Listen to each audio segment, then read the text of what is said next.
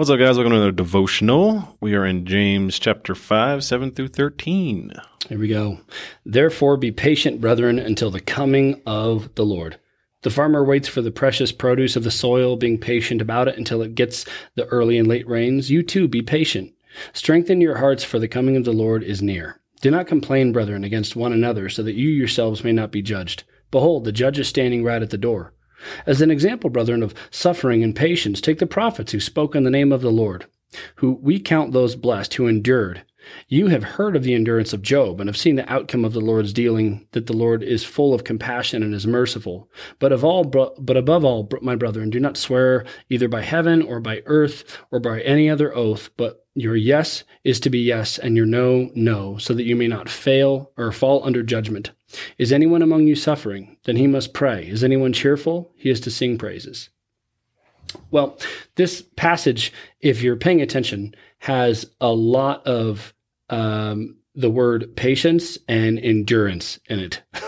It's like, be patient. Everybody's be favorite patient, word. Endure, be patient. Okay, well, I think we may have found what this passage is looking for. This text is really reminding us in a big way that seasons come and seasons go, things change, things happen, and it's really important that we understand a couple of things about seasons and change. One is that things can happen at any moment, right? But at the same time, oftentimes we're in seasons longer than we think we're going to be. We end up having to be patient longer than we think we're going to have to be patient. And he talks about the reality of things coming out of our mouth that probably should not come out of our mouth. He talks about not complaining against one another. Well, what happens when you're in frustrating circumstances for a long period of time? You know, sometimes you start blaming people. Yeah. Sometimes you start grumbling about the different things that are going on. And he shows us here a couple of people. He talks about the prophets and he talks about Job, who are examples of people who were patient in difficult situations. And when you think about these people, everybody loves the prophets. Like everybody is like, oh my gosh, Isaiah was amazing. Elijah was amazing. All these people. But you don't necessarily want to be a prophet. No, you know, they not at all. They're amazing people who did amazing things. But the reality is they went through some amazingly difficult circumstances. And he says, look to these people and realize that they were people who were incredibly patient. And we look up to them and we see the value of some of the things that they had to go through.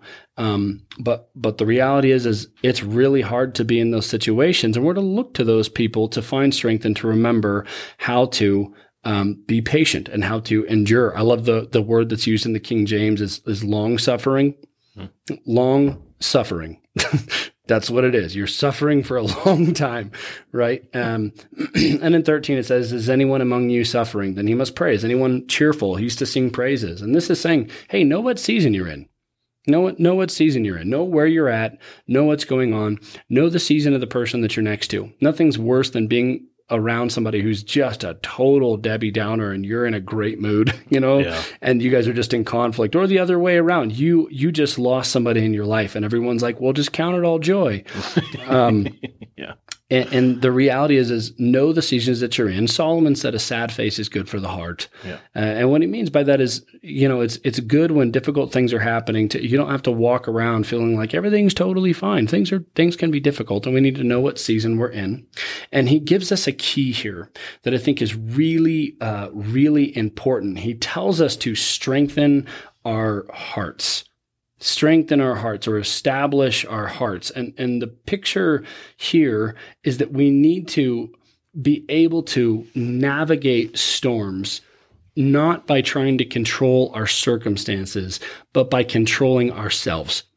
This is a very stoic approach to difficulties and frustrating things happen in your life. And what takes this out of just regular stoicism into Christ-centered stoicism is talking about the nearness of the Lord and the fact that the dealings of the Lord and who He is and the outcomes of the Lord. All these pictures are kind of couched in because of God.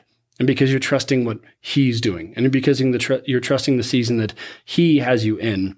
And in this passage, it talks about farmers waiting for produce and things. And what's true about farming, for anyone that has a garden, is you can't make things grow faster.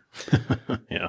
You put water on stuff and you give it sunlight and you hope you get the tomatoes that you're wanting to, but there's not a lot of things that make it go faster. So what do we have control over? What can we deal with? Our hearts. And we need to know when difficult things happen in our life or we're going through a season, start with you. Don't try to control all your circumstances. And a couple of good things to consider is prayer is incredibly helpful in helping you be patient. Looking to people who have gone before you and struggled through things is incredibly helpful and a great reminder of what it needs to look like to walk through this thing. And then I also want to give people just like a couple of quick helpful hints. Have somebody that you can blow up at. Know a person, have a friend who you can say some awful things to in the moment that maybe you don't actually mean or don't actually feel, who knows that they're just there to listen and hear from you. I heard a pastor say this one time. He called it a lightning rod. Yeah. He's like, have a lightning rod. Have somebody that is there to ground out your storm so that you don't lose your mind. Have somebody that you can blow up on. But listen, they need to know that's their role. Don't just call somebody up and let them have it. Call somebody who knows, hey, I'm going to say some things for a second. I got to just blow off some steam. Just let me talk to you about this. And Jesus is obviously the best person to be your lightning rod and to speak to, but it is really helpful to have a friend that you can talk to. And the second thing is have some outlets in your life to help you establish your heart. Another one would be like, I love to go to the gym. I work a lot with my head. So it's incredibly helpful for me to do something with my hands. For people that work manual labor all day with their hands, oftentimes the best thing for them to do is find something mental to take care of.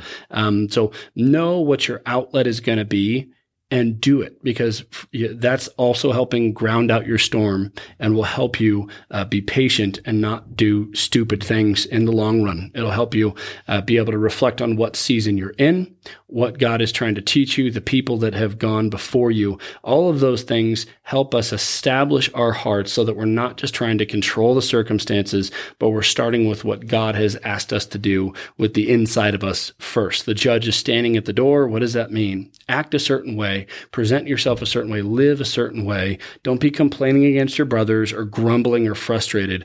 Establish your heart.